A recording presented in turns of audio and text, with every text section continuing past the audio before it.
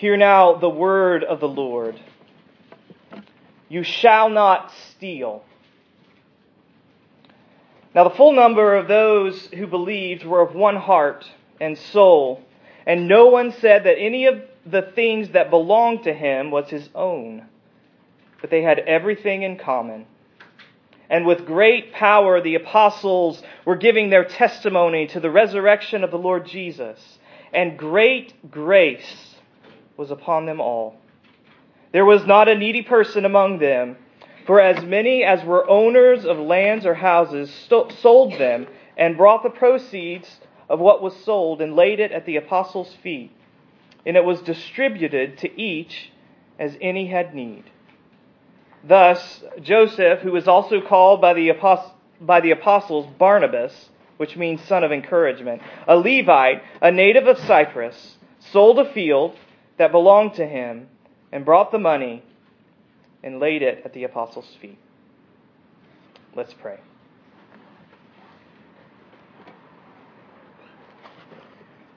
Father, we do ask that great grace would be upon us this morning. As we come to your commands, as we come to the story of what you have done, we pray that your grace would prepare us to listen. That your grace would prepare us not only to listen for information, but to listen trusting that these words are full of power to change us through your Son and through your Spirit to make us more into your image.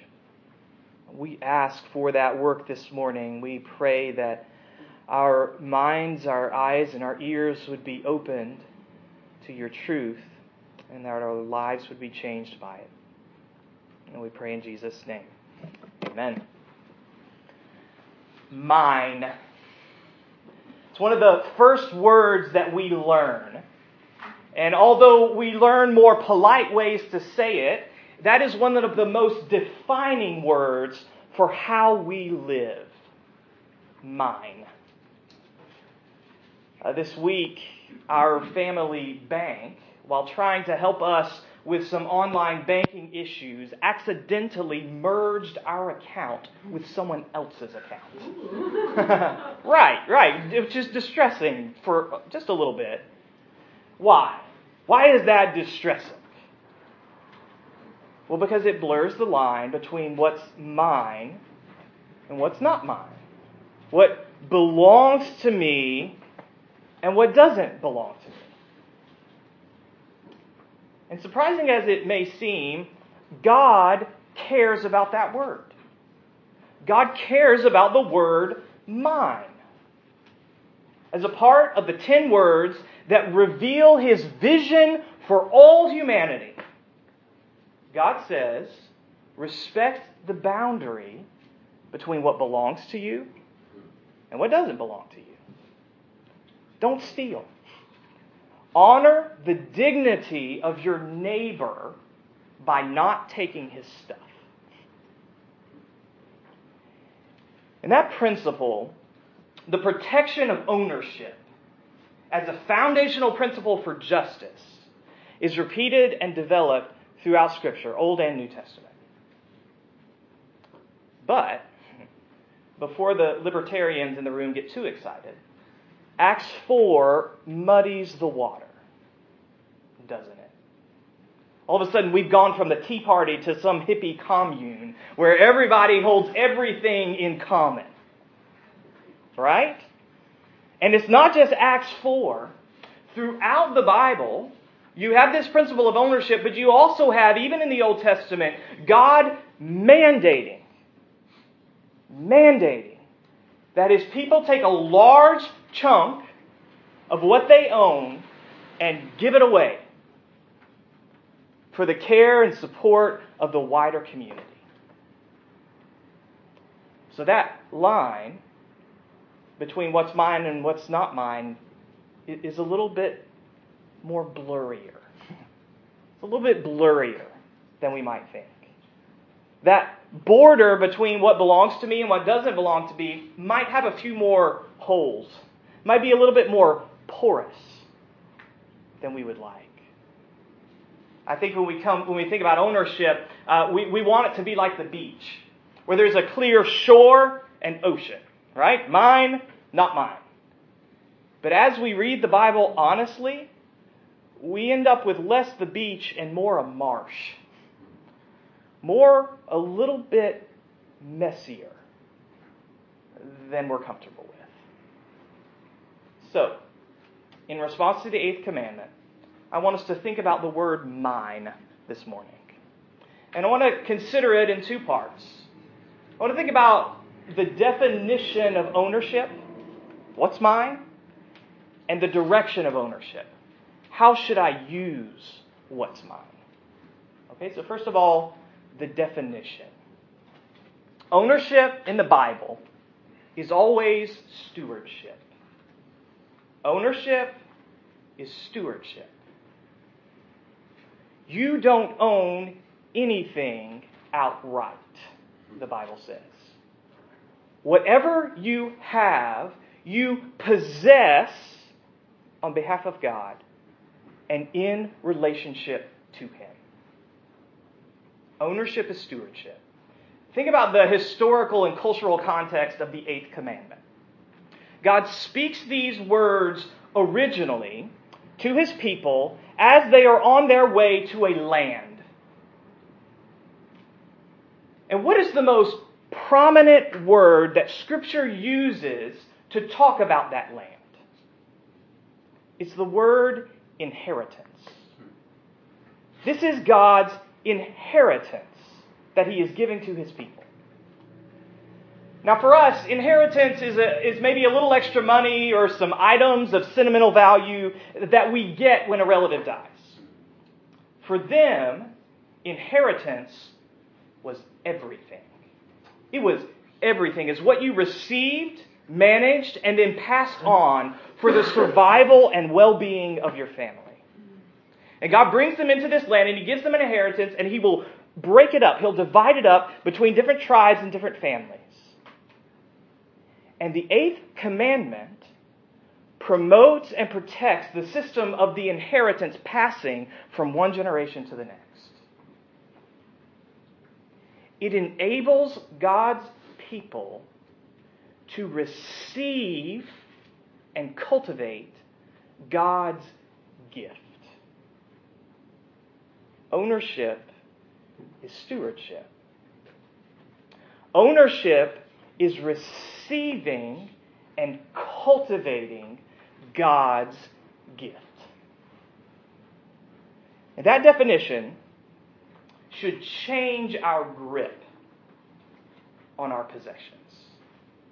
It should change how we hold what we own. And it should, whether we have a lot or whether we have a little, it should mean that we hold what we have with open hands, not clenched fists. Because everything that we have is gift. Everything we have is gift. And that change in our grip should have two results in our lives. Two results in our lives. First of all, it should free us for enjoyment. You see, if what we have is a gift from God, then we are freed to enjoy those gifts. Our possessions exist for more than that, but they do not exist for less than that. God frees us to enjoy what He has given to us. There is sometimes a false guilt when it comes to wealth. And with that guilt, we always need to remember the problem isn't money and possessions. The problem is a distorted and enslaving desire for money and possessions. Which leads us to a second result. This change in our grip should not only free us for enjoyment, it should also free us from greed. Greed is that enslaving, distorted desire for money and possessions. Greed is when we cease to hold loosely our possessions, and instead our possessions begin to hold us. They begin to take over how we feel and how we act. They take over our priorities and our values. But nobody struggles with greed, right? Seriously, if you give people a list of sins, if we did that this morning, if we gave you a list of sins and said, rate these sins from most problematic to least problematic for you, almost always greed will be at the bottom of the list. Because we think greed is Scrooge, or it's some corrupt politician, or it is some Wall Street predator, villain. We don't think greed is about us. But there's a couple of problems with that. Statistics about evangelical Christians tell a different story. There's a study done called Pass the Plate.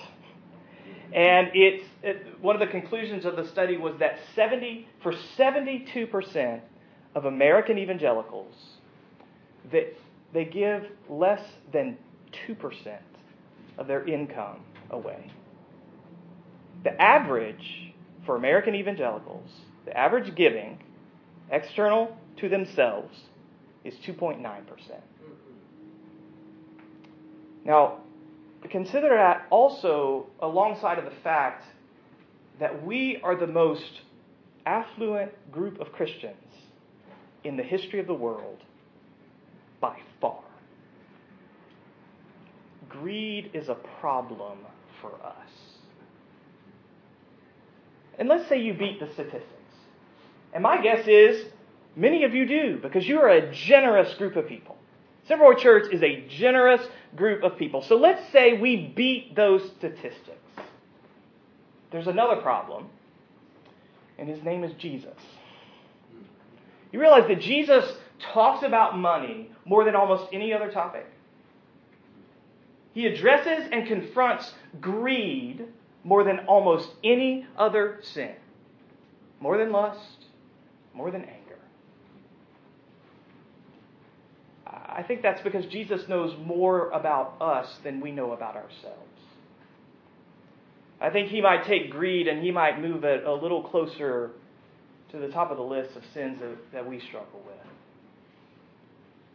And if you pay attention, when Jesus talks about wealth, the topic of fear is never far away. It's always in the vicinity. Why? Because the symptom of greed is not only a lack of abundance or of generosity.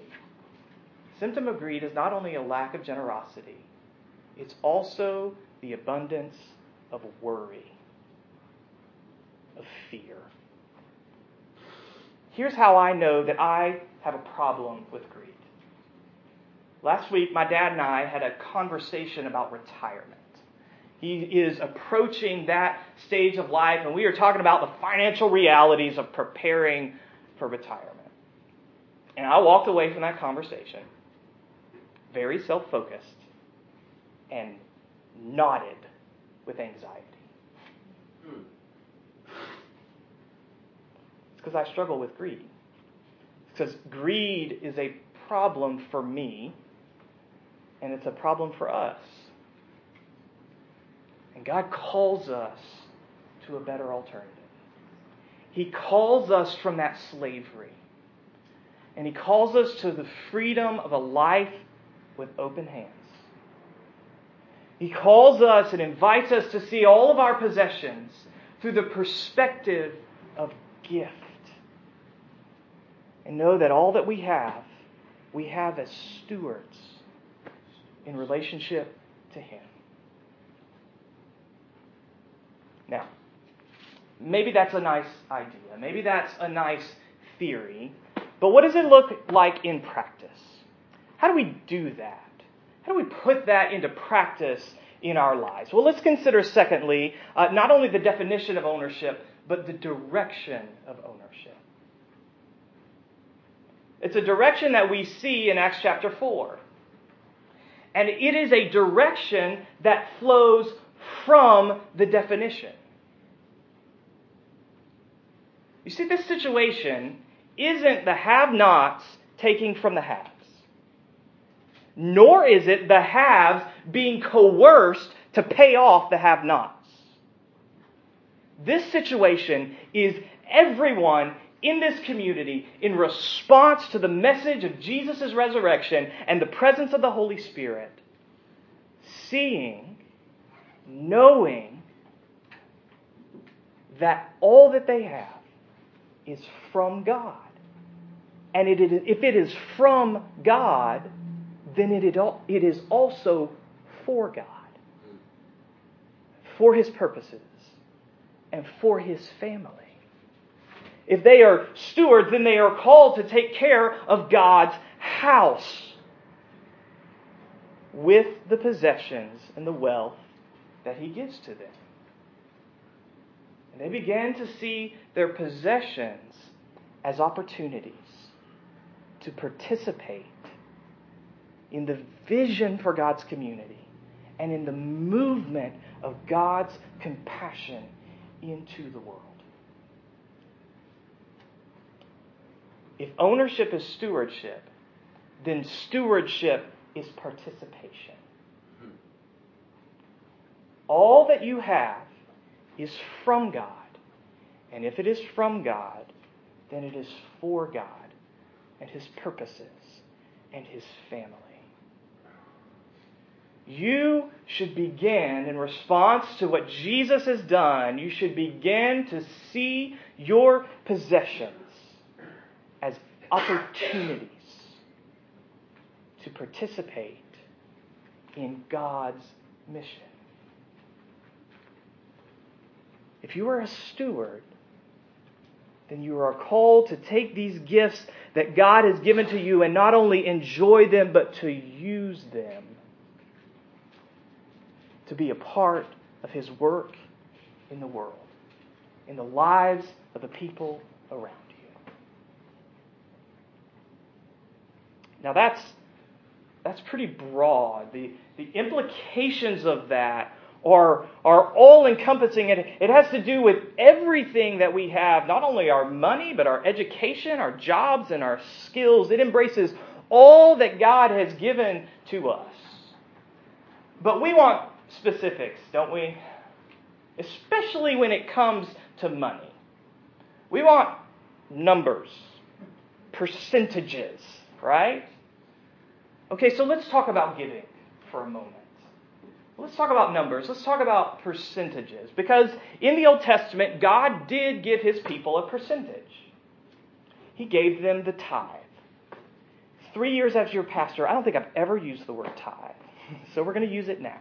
All right? God gave His people the tithe, the percentage. It's popularly understood to be 10%. In reality, it was probably more like 18%. Maybe as high as 23%. And He says, take that percentage and send it outside of your home. Give it for the maintenance and the care of the temple and the priesthood, and for distribution among the poor. Give it away.